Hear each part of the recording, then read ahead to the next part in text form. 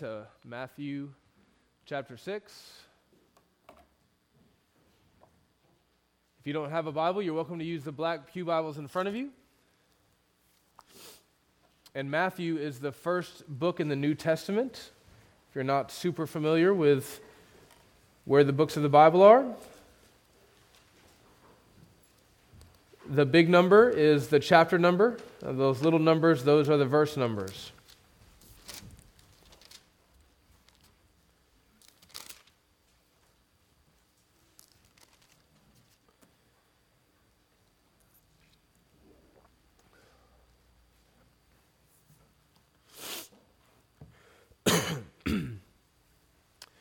Imagine that you have not come to a Christian church this morning. But instead, imagine that you've walked into a pagan temple. And imagine that I'm not standing up here as a Christian pastor, here to preach a Christian sermon to you, but rather that I'm a pagan priest, here to teach you something about the pagan god, whatever pagan god you may be imagining. And imagine that I'm not standing up here to teach you how to pray like a Christian this morning, but instead, I'm here to teach you how to pray like a pagan. Were I to be standing here before you in this pagan temple as a pagan priest, ready to teach you how to pray a pagan prayer, I would need to begin not by teaching you about prayer itself, how to say this or what to say or anything like that. Rather, I would need to begin by teaching you a pagan view of God, which is to say I would need to begin by painting the picture of a very low view of God, a terribly low view of God. In order to pray like a pagan, you must not think of God as an all-knowing, all-powerful, perfectly loving Father who delights to give you exactly what you need. Rather, you would need to think of God more like a machine that can be unlocked or broken into if only you have the right key or code. In order to pray like a pagan, you need to think of God like an animal who can be trained or stimulated, someone in whom you can create a Pavlovian response. In order to pray like a pagan, you really need to think about God as if He's one of your fellow human beings, someone who can be emotionally manipulated. You can say the right things in just the right way in order to get what you want from this person. And if I can do that well, if I can train you how to think of God in this way, it'll be easy then for you to begin to pray like a pagan. It'll just come naturally to you because our conception of God shapes our practice of prayer. So if you come to think of God in this way, rather than using words to communicate your heart to God, you will use your words to try and influence God's heart, to incline it favorably to you, to manipulate God. You might begin to pray to God with an abundance of repetition, hoping to overwhelm God with your many words in the same way that we can crash a website server with many visitors. Once you learn to pray like this, you will not pray words of truth back to God. Rather, you'll try to find the magic words, the ones that will unlock His good pleasure towards you. Your words will function like a talisman, like a four-leaf clover, like a rabbit's foot. The name of God will not capture His nature and identity for you. Rather, it will be kind of like the word abracadabra for a magician. When you learn how to think of God like this, you will begin to pray like someone who is desperately trying to gain an audience with a dictator. And you will no longer pray like a child who has already been welcomed into his father's warm embrace. Now, what if I were to tell you that you might perhaps unwittingly already pray to God like this?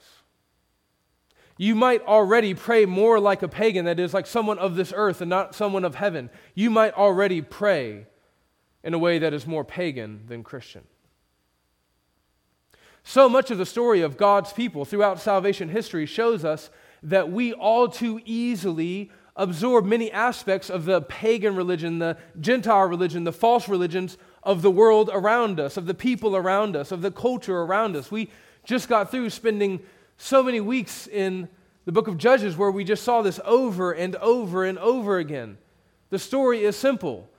The people of God have a membrane, but it's a semi-permeable membrane. The wall of the church is porous, and all too easily do the things of this world seep into our veins, including the way that we talk to God. That can be shaped by the world more than the Word. And Jesus knows this. And so as His disciples come to Him and they say, Lord, we don't know how to pray. Teach us how to pray. Jesus says, okay, I will teach you how to pray. But before I teach you positively, that is, before I proscribe things that you need to be able to do, I need to tell you how not to pray. And that's what we're going to be looking at this morning in Matthew chapter 6, verses 7 and 8. Here is Jesus' lesson on how not to pray. And when you, and that's you, God's people, when you pray, do not heap up empty phrases as the Gentiles do. That's the unbelievers, the pagans, the people of the earth. For they think that they will be heard for their many words. Do not be like them. For your Father knows what you need before you ask Him. Pray then like this. Our Father in heaven, hallowed be your name. Your kingdom come, your will be done on earth as it is in heaven. Give us this day our daily bread, and forgive us our debts, as we also have forgiven our debtors. And lead us not into temptation, but deliver us from evil. This is God's holy, inspired, inerrant, and infallible word, and it is completely sufficient for all things pertaining to life and godliness. Amen? Amen. Now,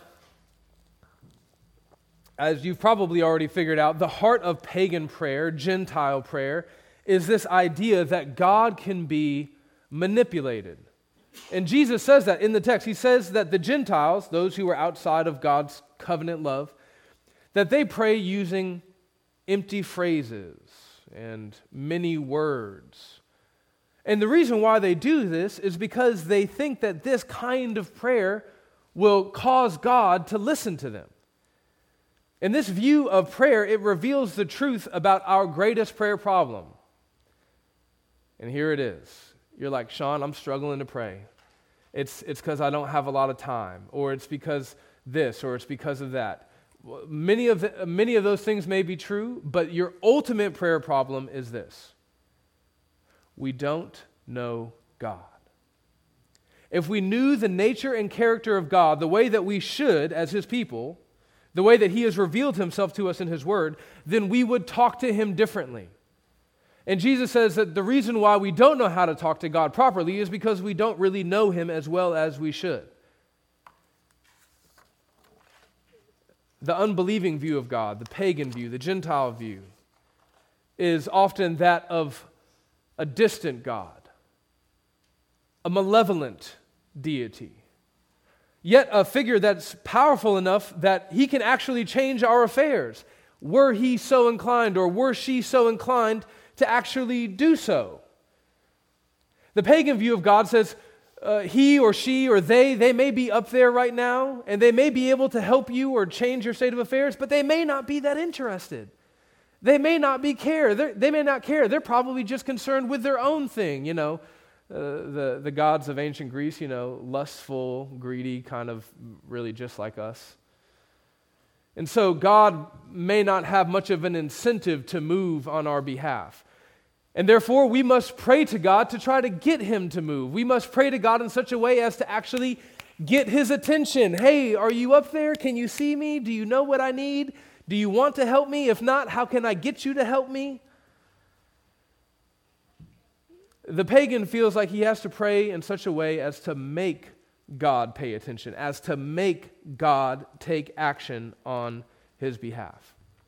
And we read about that, did we not, in 1 Kings 18? There in 1 Kings 18, we saw like the dramatic, cinematic version of this principle. We saw it lived out with the prophets of Baal and Elijah, the sole remaining prophet of God.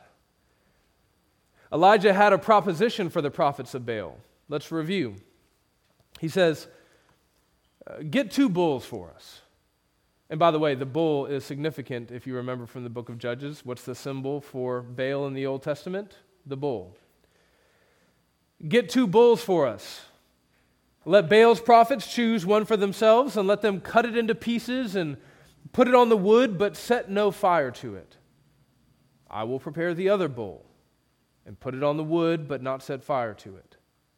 Then you call on the name of your God, and I will call on the name of the Lord, Yahweh, the one true God. And the God who answers by fire, He is God. We'll see whose God is paying attention. We'll see whose God listens. We'll see whose God actually cares. You pray to your God, I'll pray to my God, and we'll see what's what. See you by the flagpole after school. And so the prophets of Baal prayed. The text says that they prayed from morning until noon, desperately hoping to be heard by their God. They're just heaping up empty phrases. They're babbling, they're sputtering, they're stuttering. It's nonstop. And yet there is no response. They dance for Baal. Nothing. And Elijah, like the good mocking prophet that he is, he tells them to yell louder. Perhaps he's deep in thought or busy or traveling. Maybe he's sleeping and you need to wake him up. Elijah understood that this pagan conception of God was deeply flawed. He could see that these prophets of Baal thought about their deity as if he were a man and not in fact a god. And so the prophets of Baal continued. We're told, so they shouted louder and they slashed themselves with swords and spears as was their custom until their blood flowed. Maybe God will see now. Maybe He'll pay attention. He'll see how much we care as we cut ourselves to pieces. Incantations, verbose speech, dancing, cutting, shouting, it's all the same thing. Pagans trying to move their God to action. Well, the story continues. Midday passes, nothing happens, and we read, there was no response, no one answered, and no one paid attention. How depressing. And then Elijah goes to pray. Listen to the simplicity of the prayer of a man who knows the nature and character of his God. The prophet Elijah stepped forward and prayed, Yahweh, the God of Abraham, Isaac, and Israel, let it be known today that you are God in Israel, and that I am your servant, and have done all these things at your command. Answer me, Lord. Answer me, so that these people will know that you, Yahweh, are God, and that you are turning their hearts back again. Do you see, friends? Elijah knew his God. He knew that the covenant God of Israel, Yahweh is his name, could not be manipulated into action, that he didn't have to be coerced into paying attention. All that God required of Elijah was sincerity and trust. So I'm wondering if you know that. That's my big application for you this morning. Do you know that? Do you know that repeating yourself over and over and over again won't get God to pay any more attention to you in your prayers? Do you know that saying in the name of Jesus at the end of your prayers is not some magical phrase that functions like a key to unlock the treasure chest of God's blessing? You know, Lord, please give us rent money. Amen. Oh, shoot, we didn't say in the name of the Lord. Let's go back and do it again. Do you know that praying louder won't get God to pay attention to you? Oh, it might draw the gaze of men. It might get them to pay attention and to applaud, oh, how righteous. Look at this guy. But it doesn't move God on your behalf? Do you understand that you don't have to bribe God to get him to pay attention to you? Do you understand that you cannot in any way manipulate God? You cannot get him to move towards you favorably if he is not already inclined to do so? Friends, you need to know that God is not in any way impressed with our prayers. He's not impressed with the length of our prayers. In our Sunday school class, we learned about the infinite nature of God and the eternal attribute of who God is. He is forever. He is the great I am. What difference does 2 minutes or 20 minutes or 2 hours or 20 days make to an infinite and eternal God? Do you know that God is not impressed with your verbose prayers, that is, with your very wordy prayers? In Luke 18, we find the story of the Pharisee and the tax collector. You guys know how it is. You know how it goes. The Pharisee stands up and he prays this essentially pagan prayer wrapped in Jewish garb, right? Thank you, God, that I'm not like them and all that, okay? The tax collector, on the other hand, he falls to his knees, he collapses, he beats his breast, and he cries out to heaven for mercy. The prayer of the Pharisee was 29 words in the original Greek. The prayer of the tax collector was only 6. The tax collector went home justified. Do you know that God is not impressed with your repetition in prayer? In Acts chapter 19, verse 34, we read about the devotees of Artemis in Ephesus. And the followers of Artemis, they're crying out for hours on end, "Great is Artemis of the Ephesians. Great is it's a chant. It's like being at one of those big, terrible soccer games, you know. They're just chanting over and over and over again, and that's going to move the players, and that's what these people are doing for Artemis in Ephesus. But God doesn't care about those kinds of prayers. That doesn't impress him. The only time you really see repetition in the Old Testament is for the sake of emphasis, and it's usually only 2 or 3 times. Do you know that God is not impressed with the complexity of your prayer? Think about who God is and what he has done. God created the universe. Every quark that makes up every atom, that makes up every cell, that makes up every organ, that comes together to form every organism, all matter, all life, everything in existence. He created it. A complexity that we cannot even begin to grasp. He did that. Do you think you can sit down and organize a prayer that is so sufficiently clever and complex that God will be inclined to listen to you were he not otherwise inclined to do so? God is not impressed with our creativity in prayer.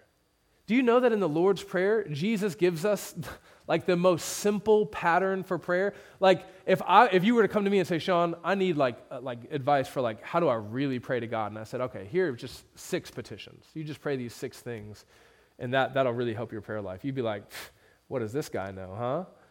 Right? It has to be more creative than that. But Jesus says, no, I want you to pray 3 things that have to do with God, that his name would be hallowed, that his will would be done, that his kingdom would come, right? That sort of thing. And then I want you to pray these 3 general things for your life: basic physical provision, spiritual provision, and so on. And by the way, you should know that bad religion is always trying to bring something new and creative to the table, right? Whereas the gospel is always saying, no, hey, don't, stop trying to just keep it simple, right? You're overcomplicating this. Do you know that God is not impressed with your vocabulary? Young, reformed guy who loves to study theology and read old, dead white guys, you know? Lord, we thank you for the propitiation of the expiation of the sanctification accomplished by your justification, God. I can say that because I've done it. I've been that guy. I am recovering from being that guy. Guys, God is the inventor of language. All language. So save your thesaurus for your college freshman English paper, you know. try to fancy it up by right-click thesaurus, just getting more and more synonyms. God's not impressed with that. He is impressed with the simple faith of a child. Dad, I don't know what to do. Please help me. When I first got accepted into my pastoral internship about 6 years ago, before I came to this church, I was very anxious. The man that I interned under was kind of an intimidating guy. And about a week before the internship, I called a friend of mine in Delray, Virginia, and I asked him if he had any advice for me. And he said, just don't try to impress him. Just don't try to impress this guy. I thought that was good advice. I thought it was obvious advice, but I asked him to elaborate.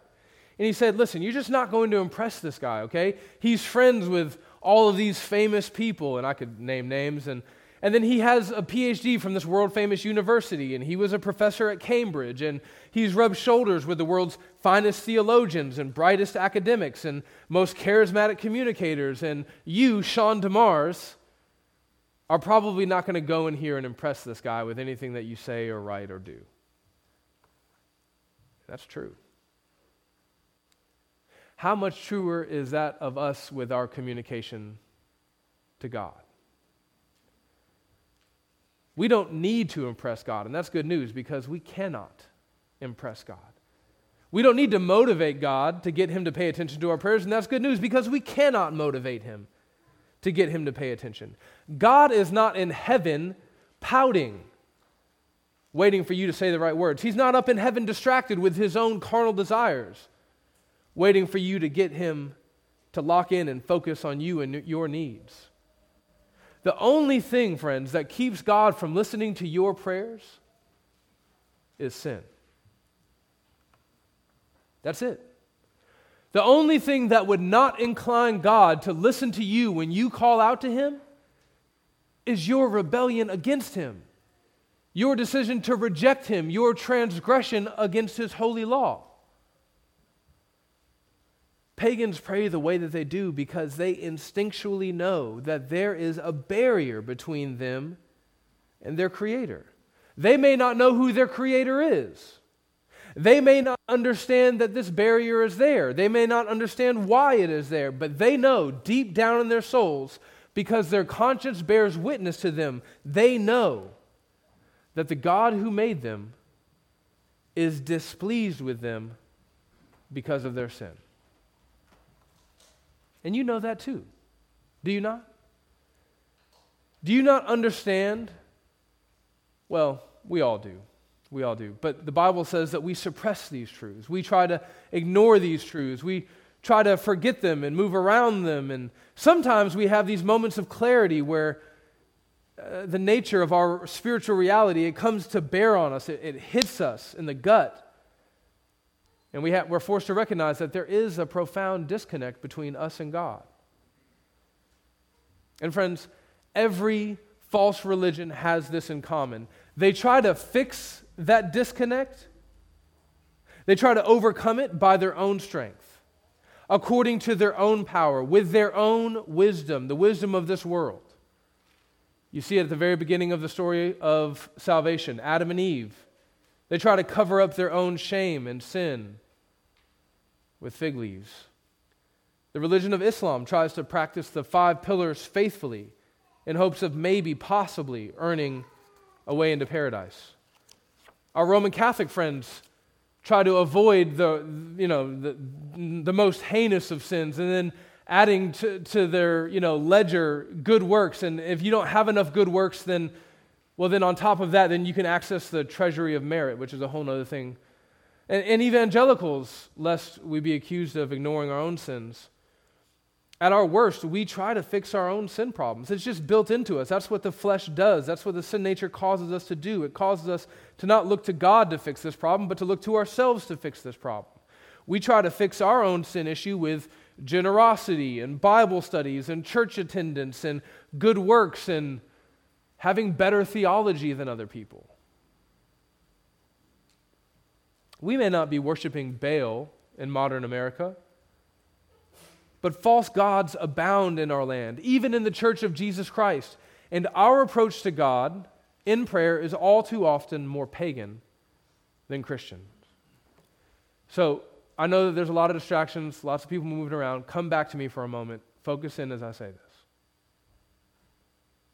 The only thing that will ever incline God to pay attention to you is holiness,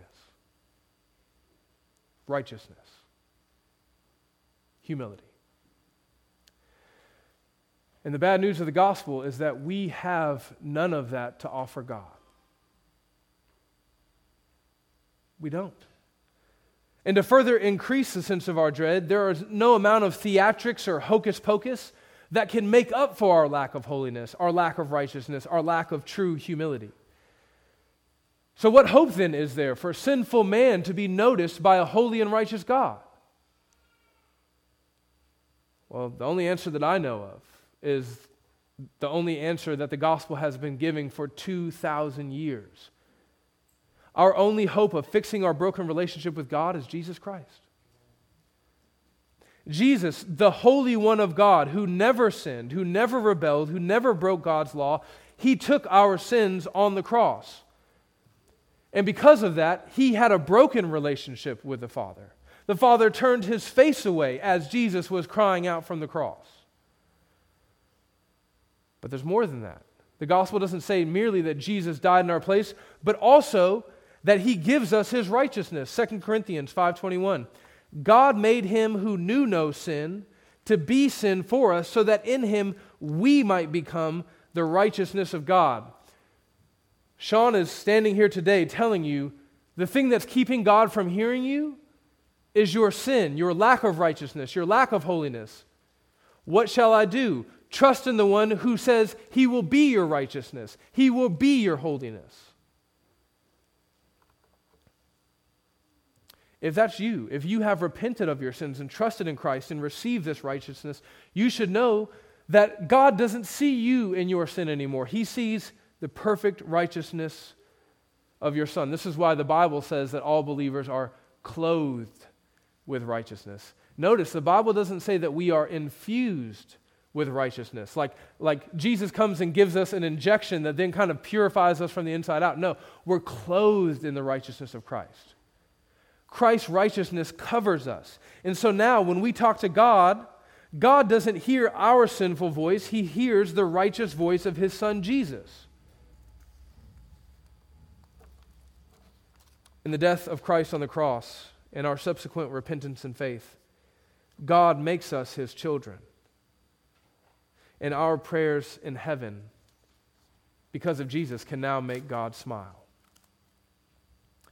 If that's true, friends, then you no longer need to repeat yourself in prayer. Trust me, God heard you the first time. Not because of anything in you, but because of his Son, Jesus.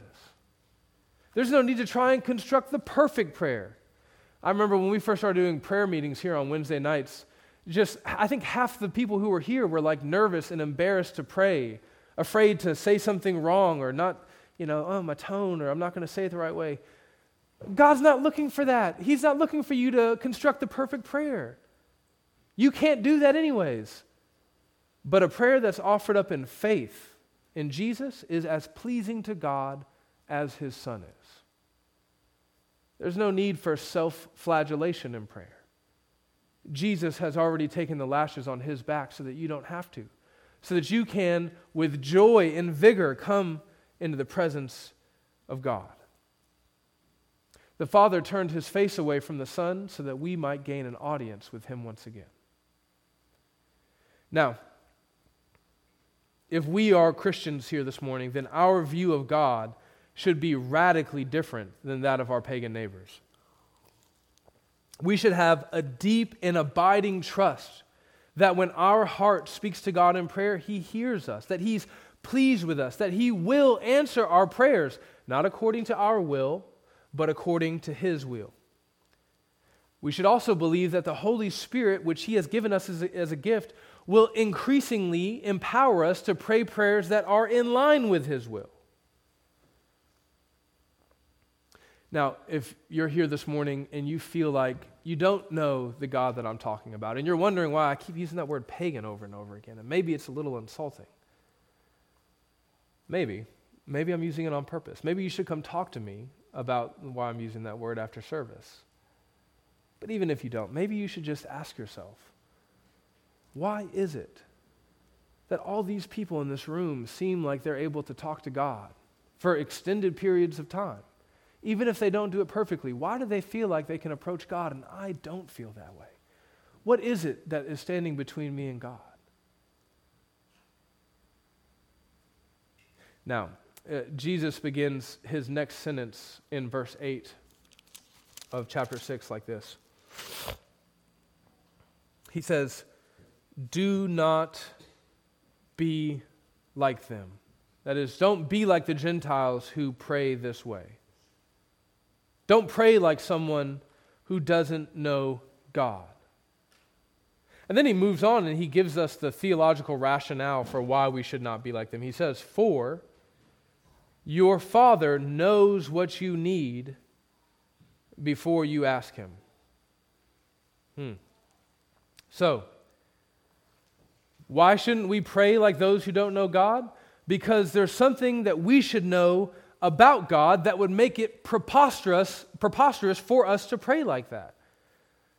Jesus says that if we know that God is omniscient, that is, that he knows all things, specifically that he knows what we need, oftentimes before we even know what we need, then that should affect our prayer lives. Now, this reality that God already knows what we need before we ask him, it may leave some of us with the question, it feels like there's a tension here, right? If God already knows what we need, then why should we go before him and ask him? He already knows it. We're going to address we're going to give you that answer here in a minute, but before we get to the answer, I just want to point out something. I want to ask you, does it seem strange to you that this is a tension that exists in your heart and in your mind, but it's not a tension that exists in the heart and mind of Jesus? Right? Jesus says, go to God, ask him, and God already knows what you need before you ask him. You're like, oh, why would I even go to him if he already knows? And there's this huge tension for you. But there's no tension for Jesus. It seems to make perfect sense to him. The same kind of problem comes up whenever we talk about the sovereignty of God in salvation, right? The Word of God clearly teaches that God elects people for salvation. He predestines them. That is, he plans their salvation before the beginning of the world. We have people who then come and they say, well, if he's already predestined people for salvation, why should we pray for their salvation? And why should we evangelize? And why should we do missions if God already has all the people who are going to come to him anyways? And we have the answer to that, and it's a simple answer. God delights in using us to accomplish his purposes. He ordains the means as well as the ends. That's the answer. God is glorified by using us in this process. Now, I don't want to lead us down a rabbit trail into election and predestination this morning. I simply want to show you that the utter sovereignty of God in salvation does not in any way prevent God from calling you to take action. In the same way, the utter omniscience of God, him knowing all things, including everything about you and everything you need, does not in any way prevent Jesus from telling you that you should go to God in prayer. Here's an illustration that might help. I love it when my kids need me, you know?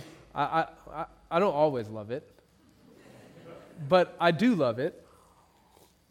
And since both of my daughters are still fairly young, they both need me more often. If you've had children kind of grow up and leave the home, then you know that one of the saddest things, especially for moms, is when you feel like your kids don't really need you as much as they used to, right? That's one of the hard things about your kids growing up. They don't need me. Dad is like, great, get them out of here. But a common theme in my home is the sound of one of my daughters struggling with something, right? It could be how to get the trash bag on the trash can. It never seems to quite work, right? There's always 3 corners and the 4th never gets there. It could be them struggling to untie their tennis shoes, whatever it is, and You know that this is happening by the guttural noises that you hear coming from like the other. I hate this. Something that flies up against the wall, grunting and huffing and puffing and groaning and complaining and a lot of I hate language. And in those moments, I could simply say, hey, baby, come here. What's going on? Come to daddy. Let me help you. And sometimes I do that. But most of the time, I don't. I wait for one of my children who are struggling. I wait for them to call on me. I wait for them to come to the end of themselves, to grow so frustrated, so confused, so angry that I can't do this. And then in humility, they realize they need help from outside of themselves. And when that usually happens and they say, Dad, I need help with this, can you please? I usually respond appropriately, accordingly. Sure, baby, come here, tell me what you need, let me help. One of the main reasons why I wait for them to come to the end of themselves is because I am honored. One might even say glorified as their father when they realize that they need me. When they come into my presence and say, Dad, there's something I can't do. I need you to do it for me. You're capable. I'm not. They say that all the time. If only. In the same way, but in actuality, in an infinitely more profound way, God already knows what we need. He sees our struggle. He hears our grunts and our groans. And yet, He calls on us to bring our needs before Him in prayer. Why? So that He might be glorified as the all-sufficient, all-powerful, perfectly capable, perfectly loving Father who is absolutely able to meet all of our needs. When my children need something from me, and they come to me and they ask me for help, there is some decorum, right? Manners, please, sir, thank you, that kind of thing. But I don't make them jump through hoops. They need to address me appropriately and respectfully as their father, but I don't make them jump up and down on one foot while they're rubbing their stomach and patting their head. I don't make them say just the right words. I don't make them repeat their requests for hours and hours on end in order that they might be heard by me. No, I love them. They are my children. I want to do them good. It brings me joy to do them good, to help them, to serve them. And so when they make their requests known to me, I respond appropriately. But here's where the analogy breaks down, and all analogies fall apart at some point. As a human being, I'm often distracted. I'm selfish. I'm incapable. Spencer Miller had to come and relight the pilot light at my house recently. Which means, because I'm all these things, distracted, selfish, incapable, sometimes I don't listen when my daughters are trying to tell me what they need. Sometimes I can't help them. Sometimes I don't care because I'm concerned with what's going on with me. But our Father in heaven is never selfish. He's never distracted. He's always capable. He's infinitely focused. And He can meet all the needs of every one of His people at once. He's never going to be overwhelmed by our requests. Listen to what Jesus says to earthly fathers. He says this: if you then who are evil, well, Jesus, that's not very nice. Come on now. Tone it down a little bit, right? It's almost as bad as calling somebody a pagan. If you then, who are evil, know how to give good gifts to your children, how much more will your Father who is in heaven, your Father who is not evil, your Father who is righteous, who is perfectly loving, perfectly kind, perfectly good, how much more will He give you the things that you ask Him for? There may be things that my daughters need from me that I don't know about. But there is never going to be anything that we need from God that He is not perfectly aware of. And sometimes God will be exceedingly merciful. He'll give us exactly what we need before we even realize we need it. He's probably done that for you like this very morning maybe 100 times before you got to church. But I'd be willing to bet that there is something in your life right now, like today, like at this very moment, that God knows that you need, but He just hasn't acted on your behalf because He's waiting for you to glorify Him and bring that need before Him. He's waiting on you to come to the end of yourself. He's waiting on you to humble yourself and recognize that you need Him.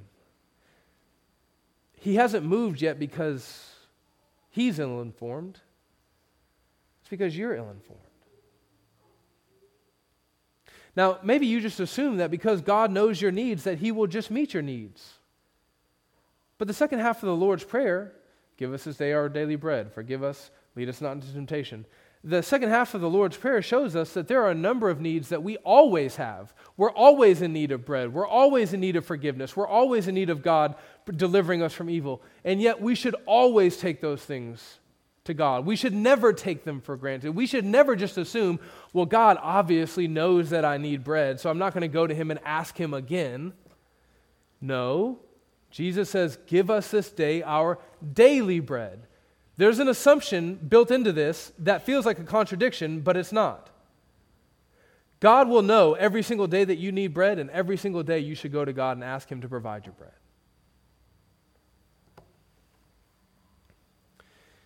For some people, asking for money is not a big deal. It just doesn't bother them. They're just not self-conscious about it. But many people are embarrassed to ask for money or to borrow money, and they'd rather, honestly, go without food than have to ask someone to borrow money to pay for their food. They'd rather lose their house than ask for help in paying the rent because they got a little behind. And for a person like this, to admit your need is a tremendous act of humility. The same thing is true of us. When we go to God and we ask Him to meet our needs, it is a tremendous act of humility. It reminds us of the biblical truth that only in God do we live and move and have our being. So friends, I want to challenge you this morning as we wrap up our sermon to stop trying to resolve some of the tension that you see in the Bible. If God is not bothered by this tension, then you should not be bothered by it either. In Psalm 139, verses 1 through 4, the psalmist prays like this. He says, "You have searched me, Lord, and you know me." So God knows the psalmist exceedingly well. How well? He says this, "You know when I sit and when I rise. You perceive my thoughts from afar. You discern my going out and my lying down. You are familiar with all my ways. Before a word is on my tongue, you, Lord, know it completely." And then the last verse of the psalm says, "Search me, God, that you may know me." The psalmist in one breath praises God for knowing Him completely, and in the next breath says, "God, search me and know me." So church, as we go to God in prayer this week, let's pray like we actually know our Father in heaven. Like we actually have a relationship with Him. Like we have actually been given His word, which communicates His nature and character to us, His mighty works, which should be praised. Let's go to Him as if we have an advocate before the Father, Jesus Christ, who always stands interceding for us, making our prayers heard because of His righteousness. Let's pray like the Holy Spirit of God actually lives in us, helping us in our times of weakness, giving us words to pray when we don't know what we should say to our God in heaven. Let's go to God and pray with the boldness of an heir to the throne, the dependence of a newborn baby, the humility of a beggar, and the confidence that our God in heaven knows what we need and delights to give it to us every single time we ask. Let's pray. Father, we love You, and we don't love You like we should. We don't depend on You like we should. We don't display the reality of our dependence. like we should, and yet you are kind to us. You still meet our needs. You humble us. You put us in positions where we have to go to you. You drive us to prayer, God. So God, help us to be a people of prayer. Help us to talk to you, not out of feelings of guilt, but because we love you and because we know you. Help us to delight in you above all things, we pray. Amen.